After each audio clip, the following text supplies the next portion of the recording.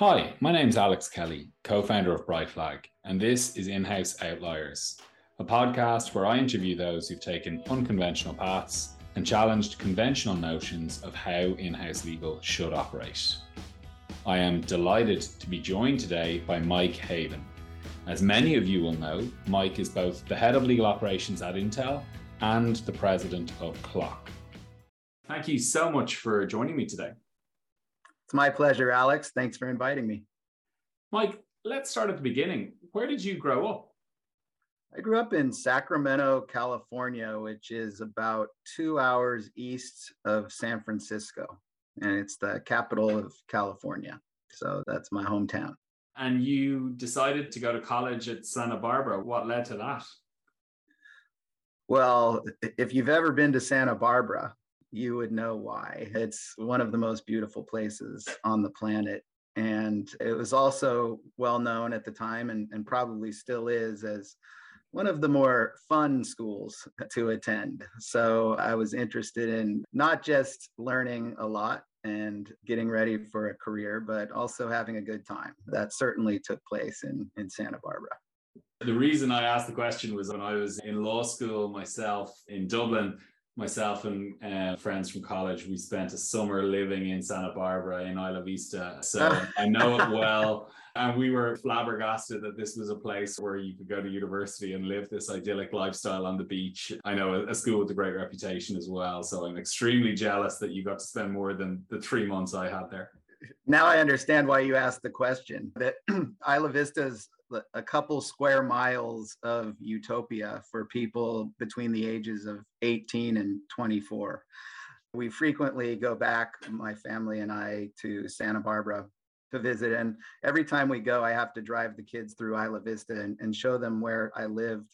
And they're just like, oh no, here we go again. Dad's showing us the old college stomping grounds. So yeah, there were good times. I actually had a job working on a sailing boat on the marina that was owned by the drummer from Journey. So it's a pretty cool town. There's a lot of interesting people live in the area as well.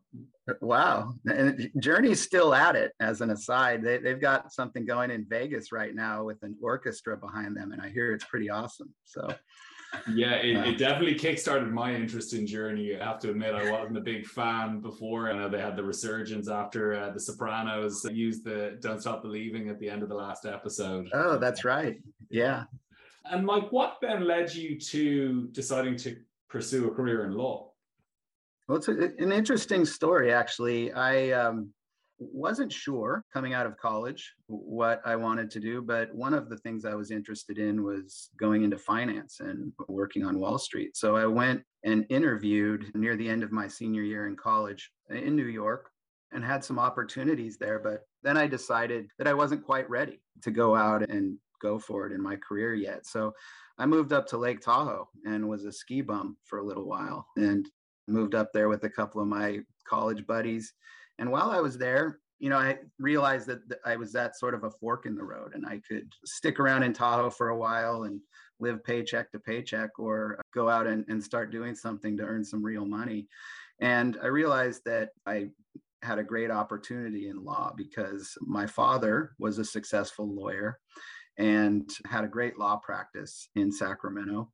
And I decided I would pursue the opportunity to go to work with him and eventually take over his law firm. So I applied to just one law school, the law school in Sacramento. And I did that so that I could work at his firm while I was in law school.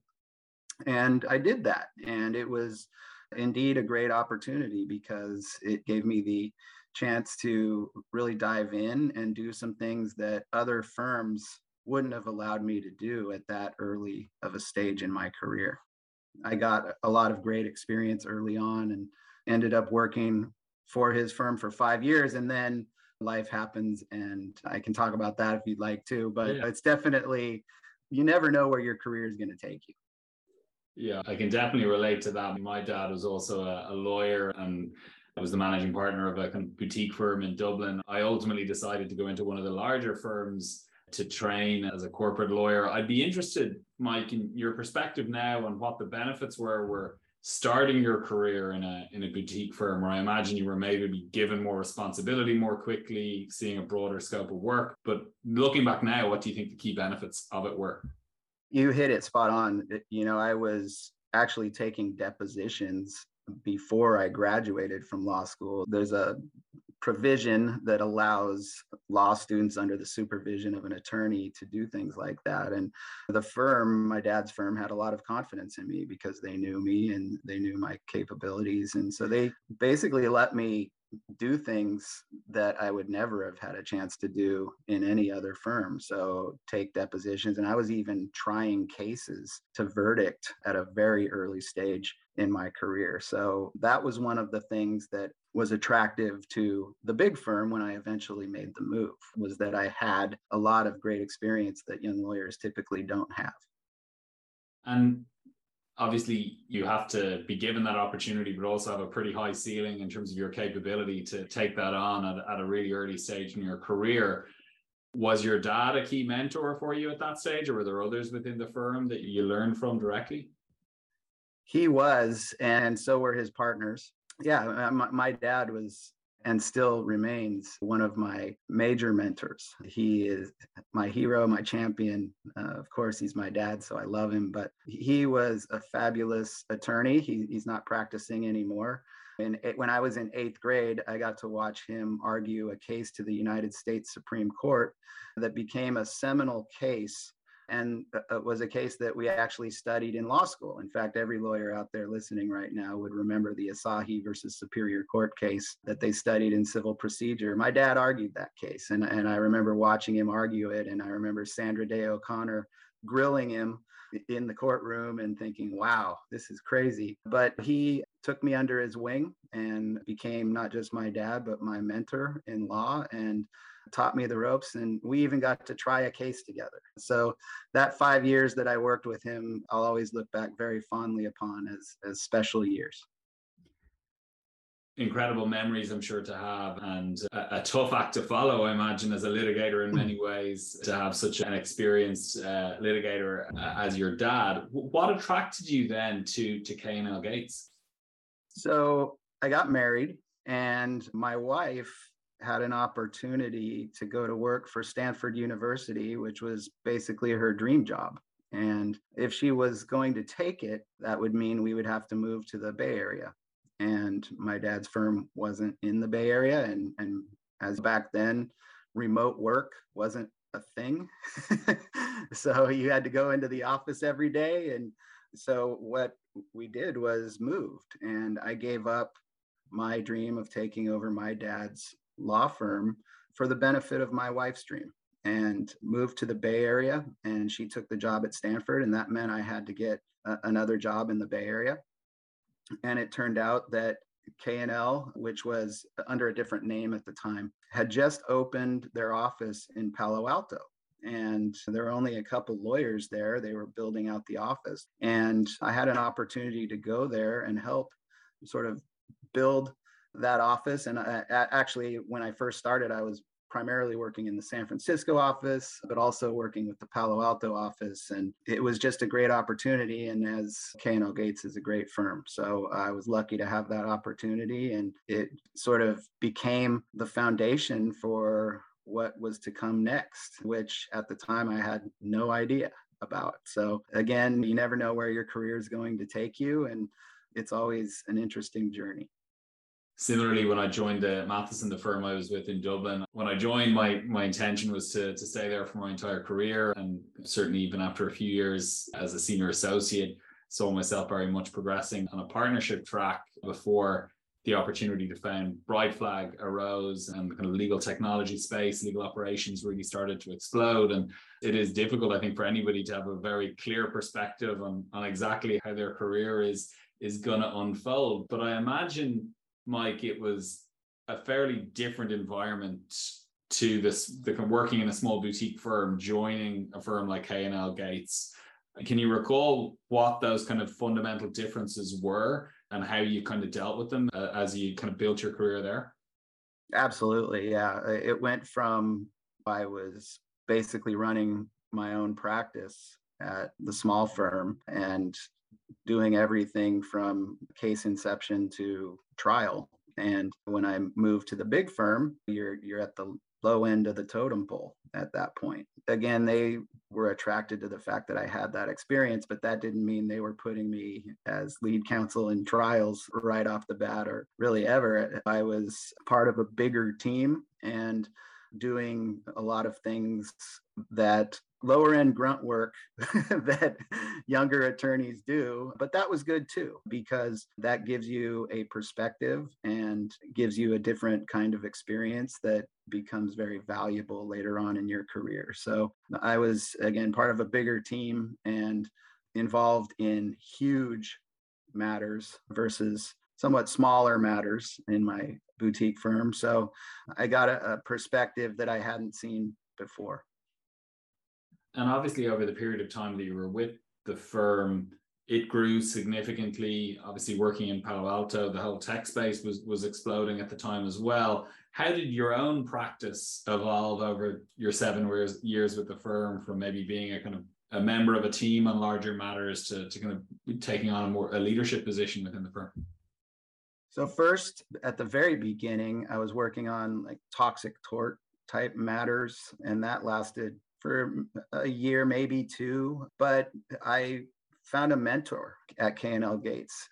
John Michelson sort of took me under his wing. And he was interesting because in an era where people are very specialized in big firms, he was sort of a generalist litigator. He did lots of different types of cases. And that gave me an opportunity to spread my wings and look at and participate in lots of different types of business litigation, employment litigation, IP litigation. So I got a lot of experience in a lot of different areas.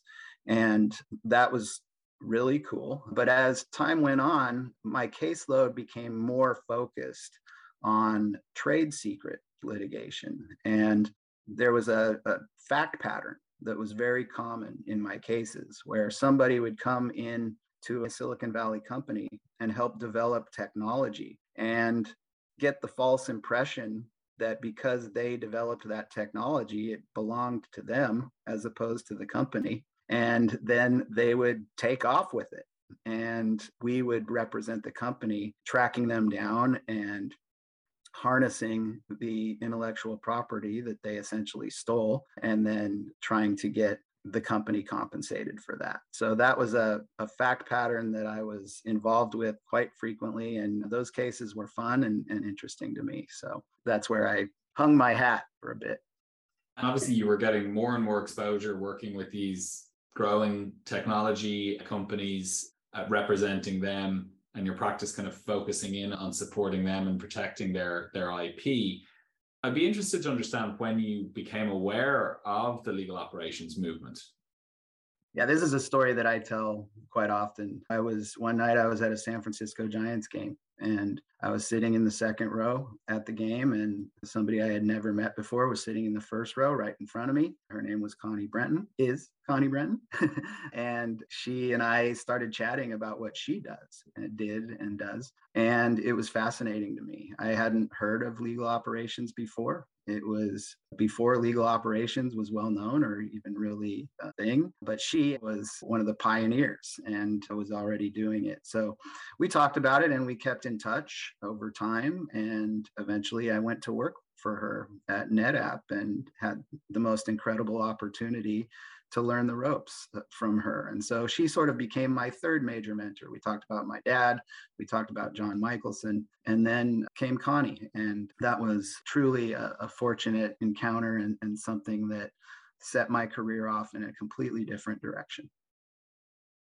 That's incredible coincidence. And obviously you've gone on to become the leading light in legal operations. We'll discuss all of that, but I sometimes wonder whether people like Connie or Mary O'Carroll understand, both at the kind of the individual level and at the macro level, the impact they have made. Because here at Brightflag, Mary was the first person in the legal ops space we were ever introduced to, and she was so supportive, so helpful. She introduced us to Connie at the time. We got great product feedback. We were encouraged to come and sponsor the first CLOC conference in San Francisco, and And we really always point to that as the kind of transformative event for us as a company. And that legal operations movement that you all started has been so transformative for the broader industry. Now, from the kind of that game where you met Connie to joining NetApp's legal department, that's a big change from private practice to not just joining the legal department, but moving into a very new type of role. So how did you navigate that? Well, it was very much a leap of faith. And that was the actual phrase that Connie used. She said, Mike, if you come do this, it's going to be a leap of faith because we don't really know where this is all going. And she was such a pioneer and so brave with what she was doing. And I admired her very much and still do. And the way it worked was when I joined NetApp, I wore two hats. I was managing litigation and also learning the ropes in legal operations. So it made the transition a little bit easier because I didn't just come in and dive completely into legal ops right away. I also had my comfort zone in litigation, and I was already good at that. So that helped. But really what I did was just absorb everything I could from Connie. I tried to learn everything I possibly could from her because it was so obvious that she was the best at what she was doing. And I was so grateful to have that opportunity. So on the legal ops side, I was just learning really at the time. And Mike, can you kind of walk us through how the legal ops team evolved in terms of the kind of functional areas, the roles that kind of developed at NetApp over that time? Yeah, it was actually a fairly small legal ops team because Connie was leveraging the ALSP model and had extensions of her team through outside partnerships and was using that model extremely successfully. So that also was a huge learning for me, was that you're not confined to the team inside the four walls of your building. You have partners outside who can really help you succeed. And that was sort of my first foray into understanding the legal operations ecosystem and how it works and how it can make so much sense to leverage that to be successful in your in-house team. So that was her model, and I learned a lot from it. And Mike, something that I reflect on a lot is when I trained and worked as a lawyer, to a large extent, the focus is on perfection and accuracy, and that's what you're being paid to do. And then when we were building software, working with clients at Brightflag, you need a slightly different perspective, which is to some extent developing a product, putting it in the hands of your users, getting feedback, not focusing on kind of complete perfection or solving for 100% of use cases. Did you kind of find a similar adjustment in kind of having to kind of reset your thinking at all from wearing your hat leading litigation to kind of how to approach the legal ops projects that you were working on and what kind of success looked like on those? Absolutely. It's sort of the 80-20 rule, right? I mean, if you're striving for perfection in everything you're doing, you're probably not getting enough done because you aren't going to scale. So you have to get to the point where it's good enough, and then you move on. And over time, you continuously improve. So I think that was another thing that I learned in that jump, and something that I've constantly been striving to get better at throughout my career. I've sort of been a perfectionist by nature all my life, and that's something I've kind of battled against because it doesn't necessarily help to be a perfectionist. You need to get to the point where you've done well enough and then move on so that you can scale. Yeah, I couldn't agree more. And I think I faced the same battle. I think there must be something in the lawyer DNA and training that it's something that you have to bear in mind and ensure you don't fall into that trap. You joined, and Connie obviously was a kind of a leading light in the space and had a clear vision and was leaning heavily into the ALSP model. Without kind of divulging any confidential information, can you kind of give any insight into the kind of types of projects or initiatives that you worked on in that initial legal ops role at NetApp? Yeah, we were doing a lot of vendor management type initiatives, law firm management type initiatives that were really cutting edge at the time. Some things that are almost seen as normal now were very cutting edge at the time. So sharing data with law firms and doing quarterly business reviews where we provided our law firms with scorecards about how they were doing using both quantitative and qualitative data, leveraging technology to make things more efficient. I remember there was a very painful contract lifecycle management implementation at the time, and that was new stuff back then. We're talking 10 years ago, and that obviously things have become much more common now, partly because of the pain that we and others were going through at that time to get the industry to where it is today. So those were exciting times and challenging times. Absolutely. You were the kind of pioneers in the space, and certainly quarterly business reviews with law firms using data to inform and manage the relationships would be common across a large proportion of our customers now, but that certainly wasn't the case maybe 5, 6, 7, 8 years ago. You then moved to Gap to build the legal operations function from the ground up. Can you walk us through your approach to building out the foundational elements, and in particular, how you approach kind of change management with key stakeholders where the function hadn't existed before? That approach is sort of the playbook that I've also carried into my newest role, which is you start with a listening tour, really. You first listen to your GC and find out what your GC's priorities are and go from there. But then you go around the department and talk to everybody you can about their pain points and the things that they see as opportunities to improve. And you find common themes and you whittle them down to a few main themes, and then you focus there first. So if you think about the Clock Core 12, all of the various areas that legal operations covers, it's impossible to come into a department that is in early stages of legal operations growth and do everything all at the same time. You have to pick a few battles and prioritize them. And you do that based on collaboration with the rest of the team. And then once you find your priorities, you focus on them. And so that's what I did at Gap, and that's what I've done at Intel. And then you grow it out from there. I think that's how anybody has to come into a department where you're building a legal operations program and start with that.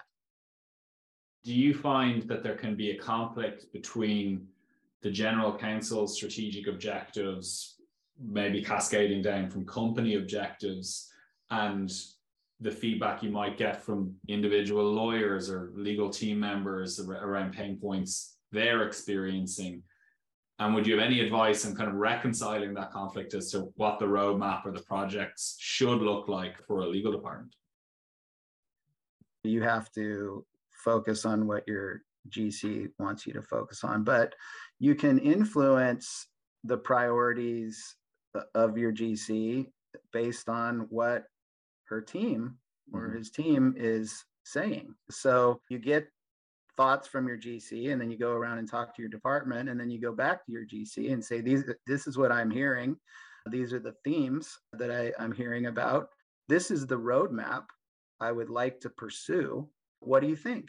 And should we tweak it? And it's really about communication and collaboration. And that might shed some light for the GC on things that she or he didn't realize at the time either. So, it's all about getting as much information you can and synthesizing it into, I like to do a 1-page roadmap that shows very clearly what I think needs to be done, and then iterate from there.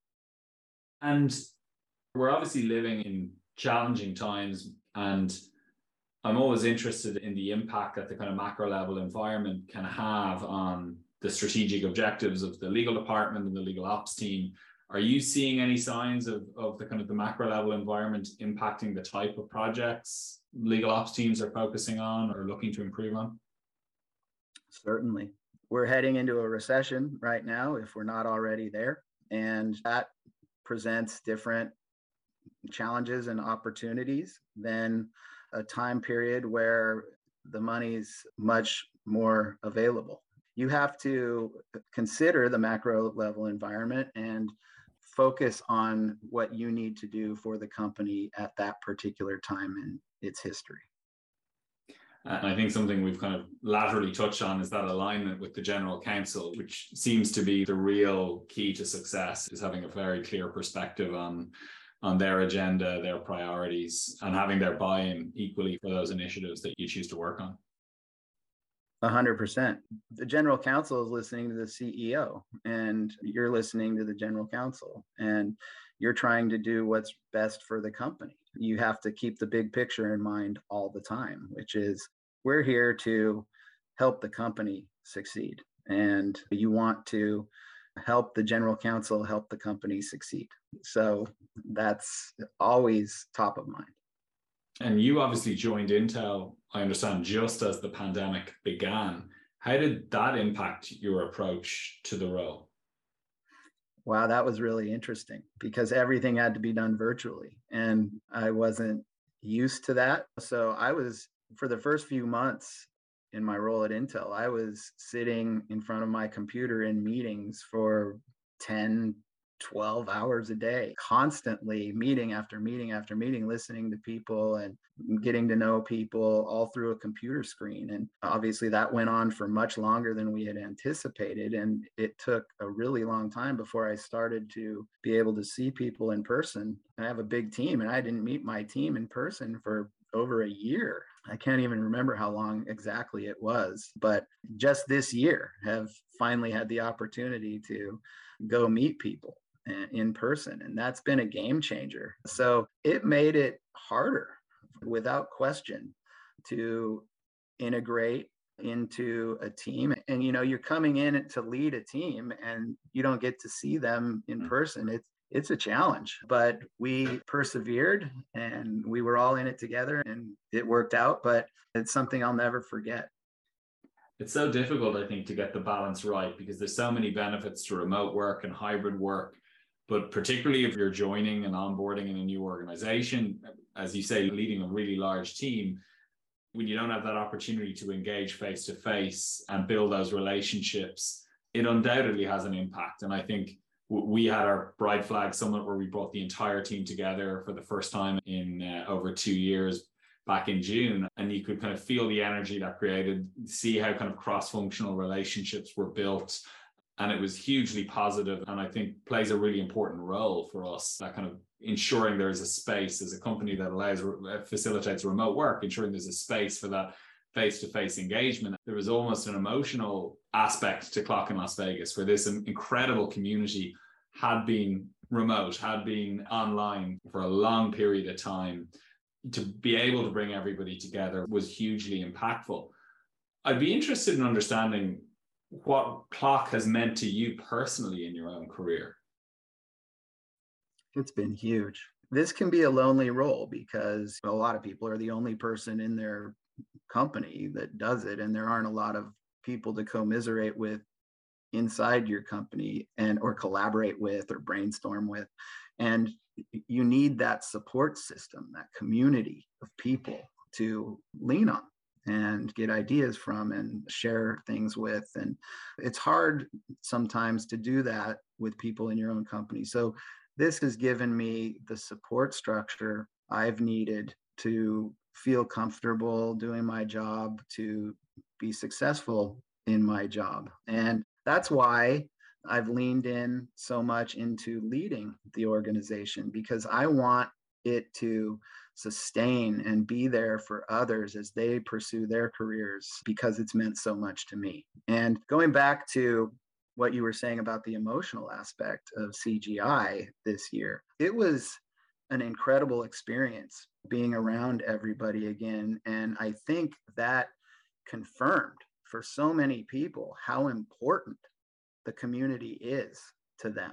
I remember when I saw you in the exhibit hall and we chatted for a while, and just thinking to myself, it's so nice to see him like in person, rather than like interacting on LinkedIn or whatever other means we try to do, because there's just that human connection and the ability to get together and do that in person is a game changer, I think, for everyone. And so that's why the emotions were flowing, because we realized that this is special. We have something special in the legal operations community, not just in Clock, but the broader legal operations community. It's a very special professional field, and people feel connected with each other, and it's unique and special.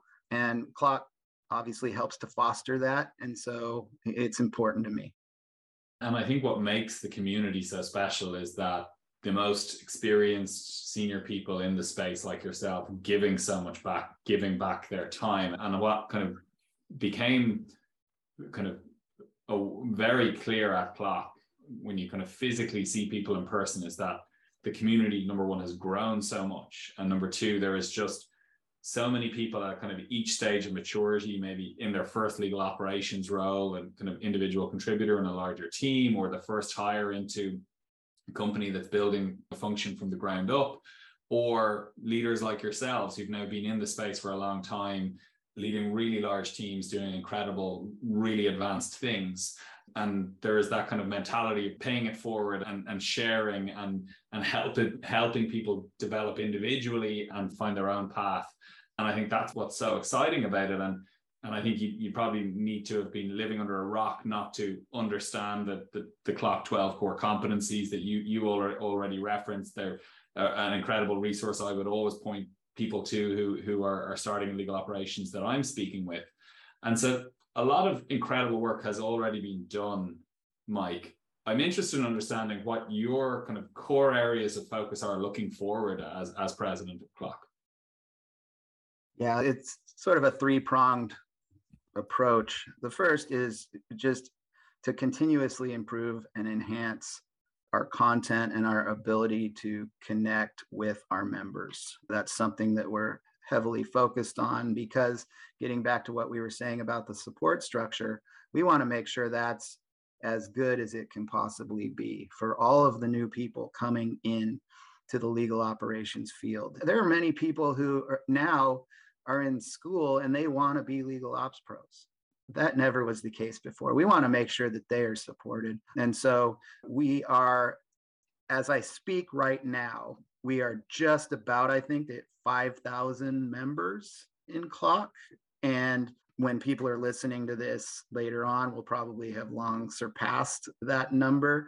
That's a remarkable thing, considering our beginnings. Just 6 years ago, we incorporated in 2016, and we've grown to 5,000 members in dozens and dozens of countries around the world. It's a really special thing, and we want to make sure that all of those members are supported. So that's number one. Number two, we want to connect the ecosystem. So one of the things that I've done and I've been very focused on is being inclusive of the entire ecosystem in Clock, bringing in members from every element of the ecosystem.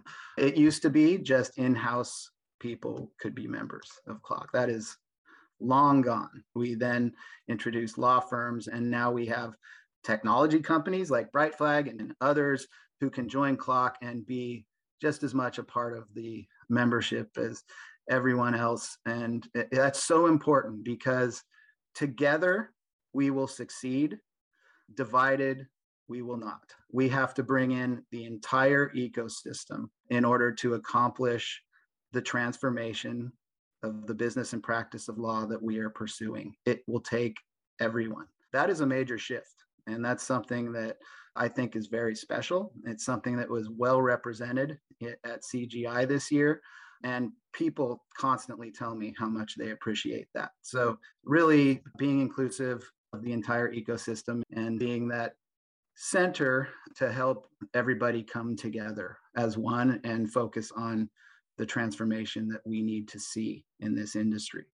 And then third, and certainly not least, diversity, equity, and inclusion, which wasn't a major pillar of our strategy before, even though it was always something we cared deeply about. We have a DE&I committee now focused on bringing in diverse professionals into the profession and keeping them here and helping them reach the highest heights in their organizations and in the industry. So those are the three things that I am most focused on as president of CLOC. Thanks for sharing that, Mike. And DE&I is an area we see legal operations teams playing a really fundamental role, not even just in the context of the legal department, but in the broader organizations as thought leaders in terms of how to drive DE&I strategies. I was talking to Anna Richards from Zendesk about this, and they've really been at the forefront of the work Zendesk has done in this area. So I think it's great to see that focus from leadership in CLOC in that space as well. Is there any kind of final advice you'd give to somebody at an early stage in their career? They might be working as a lawyer, as a paralegal, in management consulting or finance, who might be considering moving into the area of legal operations. Is there any advice that you'd give to them? Have a growth mindset.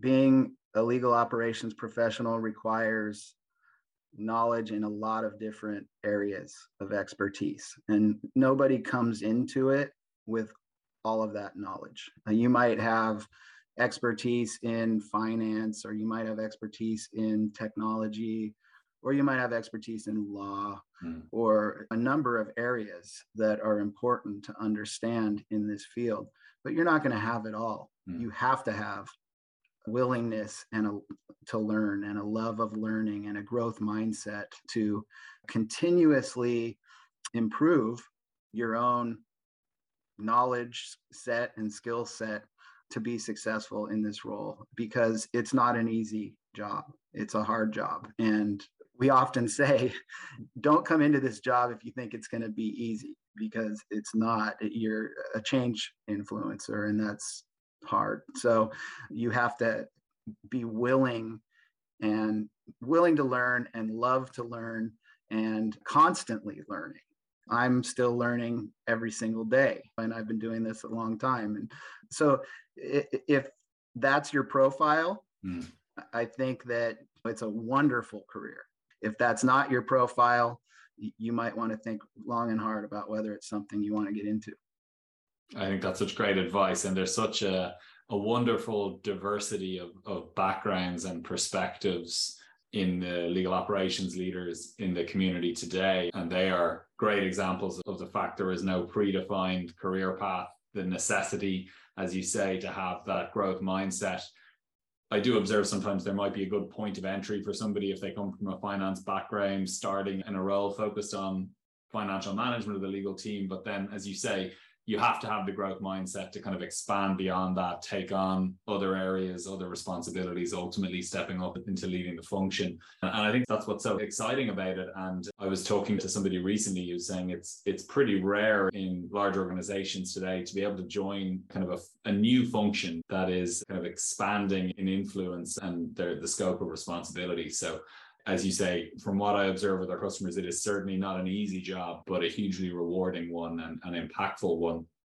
Mike, thank you so much for being so generous with your time. The final question from me, unrelated to the world of legal operations, when you're not dragging your kids around on a tour of Isla Vista, what do you enjoy doing in your spare time? My spare time has been limited since I took on the role of president of CLOC, because obviously I have my day job, which consumes most of my time. And then in my spare time, I'm doing a lot of CLOC things. But when I do have free time beyond both of those roles, my heavy focus is my kids. They're both teenagers and they're getting on in age. So I love to watch them play sports. They're both great athletes, and I have a great time doing that. But beyond that, I like to play golf. I like to ski and snowboard. I get some opportunities to do those things. We spend some time up in Tahoe. We love to travel. And frankly, since my kids are teenagers, my wife and I are thinking a lot about what life is going to look like when we're empty nesters and trying to figure out what we're going to do. And I think travel is a big thing on our bucket list. So those are the main things. Yeah, I'm still at the nappy stage with our young daughter, so a few years behind you, but I'm sure time passes far too quickly. Hopefully we'll get a chance to catch up in London at the upcoming Clock Institute. We're really excited that we're going to be able to have that this year, and looking forward to seeing you and many other people from the growing clock community in EMEA in person. I'm excited too, Alex. Thanks so much for having me today. It's been great talking to you. Thanks, Mike. I'm Alex Kelly, host of the In-House Outliers podcast. This podcast is brought to you by Brightflag, an AI-powered legal operations platform where corporate legal departments gain visibility into operations, maximize productivity, and engage with outside counsel strategically. If you like this episode, then you can find more information in our show notes. If you want to hear more, then you can also find more episodes at brightflag.com/legal-operations-podcast. Thanks again for listening to the In-House Outliers podcast. We'll see you again next time.